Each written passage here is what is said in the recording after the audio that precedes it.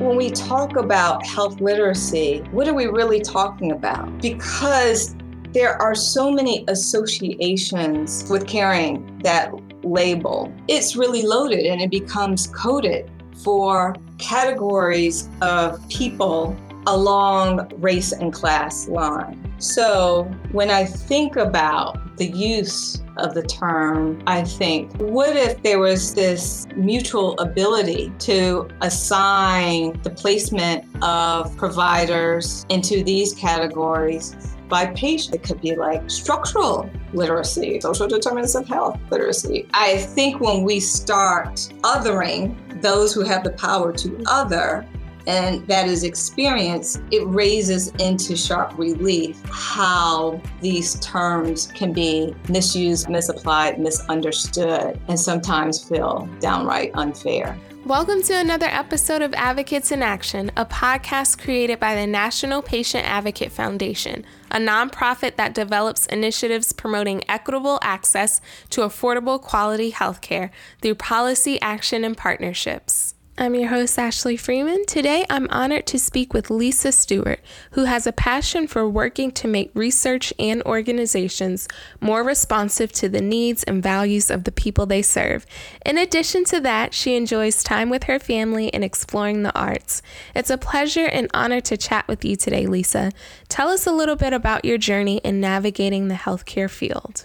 Well, thank you for inviting me, Ashley. This is great to be able to have a conversation with you, and particularly about a topic that is just so important and timely. Most of us may be able to say that we are consumers of healthcare throughout our lives at different points, but then something critical happens and it draws you in closer, and your relationship to the healthcare system intensifies.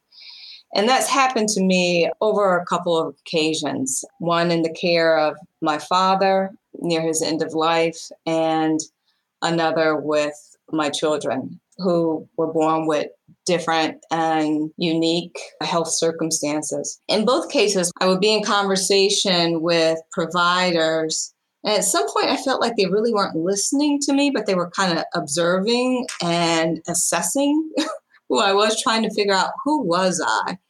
And then inadvertently, I would get a question at the end of these long looks after I asked my question, and they would say, "Are you a doctor?" And I would say, "No, I'm not. I'm a parent, I'm a daughter, I'm a caretaker, but I'm not a doctor. Why'd you ask?" And they would say, "Oh, some of the questions you're asking, it just sounds like you're in the medical profession." That struck me because I thought about, not about myself, but all the people that they are in contact with during the day, patients and caretakers, who they don't make that kind of judgment call, I'll say. And what were their associated thoughts about those folks, whether it be about their ability to care for themselves or care for their loved ones. So then at some point, I started to go back to school, and I went to school for medical anthropology. I got very interested in power dynamics in care settings and how people understood health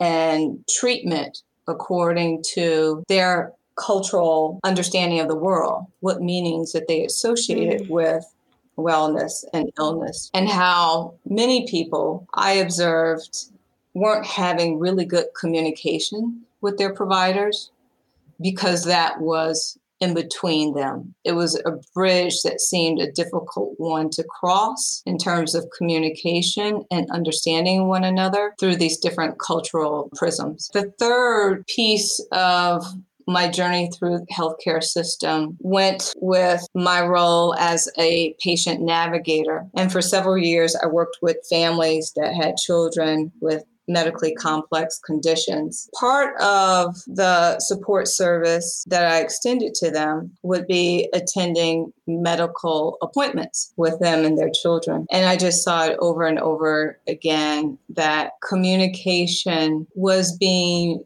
mediated by a number of different factors, and it just got in the way from each party clearly understanding one another. And sometimes from the caretaker's position, it was the sheer fact of all the energy it took to make it to an appointment. Sometimes, often that meant that families were showing up rushed. Maybe they hadn't eaten that day, or it been many hours in the waiting room going from appointment to appointment. And there were so many physical and mental pulls on them that sometimes they had a hard time conveying really what was important to them, or lost sight of it just trying to get into the appointment. I started to think a lot about this question of what is health literacy and how this terminology was being used. When you went back to school to dive deeper into the power dynamics in healthcare settings and your real world experiences as being a caretaker, but also a patient navigator,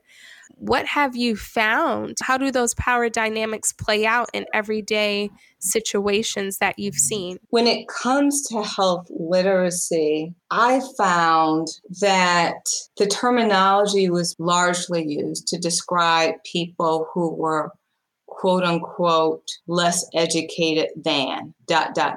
Within a system that values education and erudition and credentials, those folks without those type of experiences or credentials can be left to feel undervalued in the way that they convey information, or undervalued because they do not share certain elements of their provider's background. It comes up by what is said and not said. But when you're a provider, you don't have the position of knowing what's not said.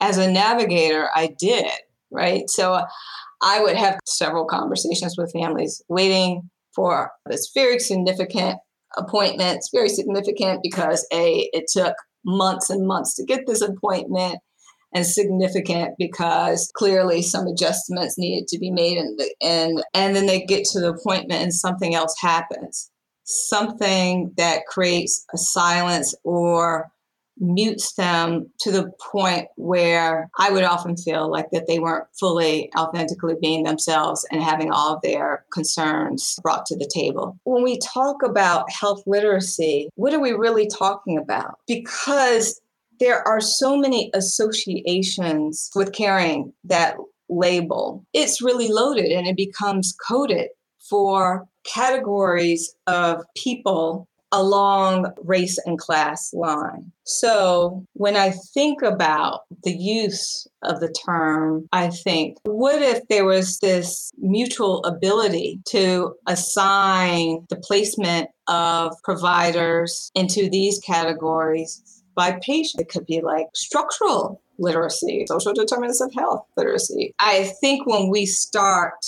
othering those who have the power to other, and that is experience, it raises into sharp relief how these terms can be misused, misapplied, misunderstood, and sometimes feel downright unfair. The opportunity of switching it, like you said, are you literate around social determinants of health and these other things that are very important, but there isn't necessarily a term to identify those gaps in providers is literacy in those specific areas. But it seems like the responsibility is always placed on the patient when we talk about health literacy. It seems like something that the patient has either succeeded at becoming health literate or not succeeded at become health literate. Would you agree that people become more health literate as they learn to navigate the system? The first day that you're diagnosed with something, your understanding of that diagnosis is very different than it is 2 years later, as you have grown to understand the treatments and your options and everything like that. So I feel like the term itself and the whole concept is pretty fluid, and we should recognize that fluidity more. I really like that, Ashley. I really like you introducing the fluidity of that concept. It's fluid and multi-layered because you could be quite knowledgeable about a particular condition and not another. If you have two conditions, you may get really saturated and overloaded, just absorbing everything you need to know about the primary condition and less attentive to the other one because the other one demands so much of you. So I think that's extraordinarily important. I also do want to credit that I think it was in 2020 that the definition of health literacy kind of took on a new form, according to HHS and CDC, that it is thought of now within those spaces as personal health literacy. So it went from a definition that really focused on this idea of capacity. Again, going back to that kind of intellectual capacity, the capacity to obtain, process, and understand basic health information. And then with the current revision, which shows up in Healthy People 2030, personal health literacy is changed through definition to the degree to which individuals have the ability to find, understand, and use or apply information and services and make the most appropriate health decisions for themselves and others. And then they introduced this new concept of organizational health literacy, which is the degree to which organizations equitably enable individuals to find and understand and use information and services. From an equity standpoint, it has widened the lens to include the organization's responsibility in enabling individuals to be better consumers of health. There's a sense of ownership being taken for organizations and providers to help patients and caregivers achieve that level of understanding. Mm-hmm. What do you feel like patients and caregivers can do to let their providers know that they are capable of understanding and fully participating in their care? Or on the flip side, that they need better information? How do we advocate for ourselves in those situations where the communication might be a challenge? I want to talk about what I would love to see when I walk in the door of a hospital or healthcare system, because I think this goes to the point of like, what can organizations do to create environments where asking questions is not only supported, but encouraged? Because it happens like holistically as how you set up environments, right? When I think of healthcare system that I would love to be a part of, when I walk in the door, what would I see? I would see a fitness center that had from doctors to our food service staff in there working out together. I would like to see an area where there are book talks and lectures for the public. I would like to see a health information center where people are immediately encouraged to learn more about their condition or to learn the mechanics of changing like a trach, for example, if you're a caretaker for a person with a trach. And that there would be three-dimensional models of the human body. And people could just go there for greater understanding about how their organs work. How do these systems work together? Because in these very compressed interactions, now you've been diagnosed with a kidney condition, and you're trying to understand really, how does this kidney work? And how does the kidney work with the heart? There's so much coming into that space all at once that you need a moment to step back, process, and then have a welcoming environment to go learn more. And that's not attached to an appointment, so you have to wait another 4 weeks before you see a provider, but there are health education specialists available to answer some basic questions. To me, those are elements of health promoting environments, and that's not what we have as the norm right now, right? And I think that then changes behaviors. That changes interactions between the providers. Patients are coming prepared to have conversations that are perhaps different than they would in the absence of those elements. I love that. I'm envisioning it in my head. The 3D dimensional diagrams and everything like that would be so helpful because we only see our bodies from the outside. And even looking at x-rays, it can be confusing. But really having a greater understanding of what's going on inside would definitely help us understand what's really happening with us, why this medication makes sense, why this treatment makes sense. All these things that seem confusing, but once you break it down in a diagram and in a tangible way, people can really understand it at a higher level. Two things come immediately to mind. One is work that I've seen coming out of the design space, and design as it's applied to instructions for patients on how to manage their disease. One example I'm thinking about is in asthma. There's a group out of Chicago that redesigned the asthma action plan. Typically, it's a pretty confusing document. If you're feeling like this, you're in the red zone, or you're in the yellow zone or green zone if you have different indicators. And then it sends you down a decision tree of what to do. I've seen that be redesigned to a very simple format that someone who is under respiratory distress could easily look at and determine what should be their next course of action. So some of it is about not just the content, but how information is presented. I also think about the work of Lisa Fitzpatrick and Grapevine Health, and she has some great videos on YouTube and at their site where she's actually in the community. I believe Lisa's trained as an epidemiologist, and she's asking everyday folk about their bodies. She has that 3D model, right? And she's asking them certain questions, and she's very accessible and approachable. And she identifies with the community of folks that she's largely speaking with. And so I think that's also critical. Who are your messengers?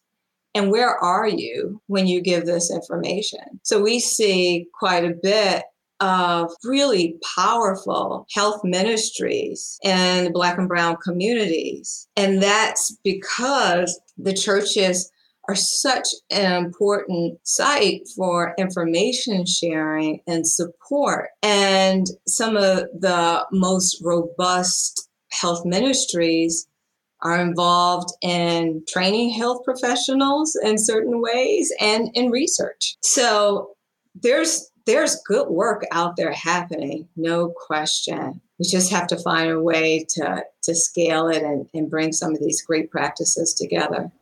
I think that's beautifully said, a more humanistic way and communicating on that level and understanding what's important to each other, because that's what matters the most. This quote is from a patient about the powerful perspective that patients can bring. And they raise up a very important issue, which will come out in this quote. So I read, "They have to stop treating us like because we're Black, we're a handicap. Being Black is not a handicap. I'm living in a certain area, an area with a certain zip code, but that's not a handicap. Having underlying health conditions that are not certified as a handicap is not a handicap." A lot of times I speak personally for myself. When I do, I am presumed as aggressive because I can properly advocate for myself. I can go into a doctor's office and quote HIPAA law to these people because I'm familiar with the HIPAA law. They have to stop automatically assuming that because you're in a poverty-stricken area, you are an imbecile. Everybody is not undereducated. We have people in my community that I would say have more sense than the college-educated doctors. You know what I'm saying? Doctors also have to be mindful that you are trained to diagnose symptoms. You are not trained to diagnose me. We are the professionals when it comes to us because nobody can tell us about our bodies more than we can. So, end quote. Clearly, this is someone who has felt like that they've been misread and may have been placed in that category of being health illiterate or being judged against that spectrum. And so I raised their voice up to introduce a firsthand kind of perspective. The way it is now, creating this, they're health literate, they're health illiterate kind of duality, puts a sign, you belong to a group, and people feel that. So when we recognize all kinds of knowledge, and there are many, many great providers and systems that are doing just that. But for those who have still not caught up or still working on that, we all have something to work on, then listen back to the voice of those who have been placed in those positions. I'm Ashley Freeman, and thanks for listening to this episode of Advocates in Action. If you haven't yet, please subscribe, review, and share this podcast. Your support is greatly appreciated. We enjoy connecting with our listeners, so please visit our website at npaf.org/podcast for show notes, resources, and ways to engage with us on social media. Thanks for listening.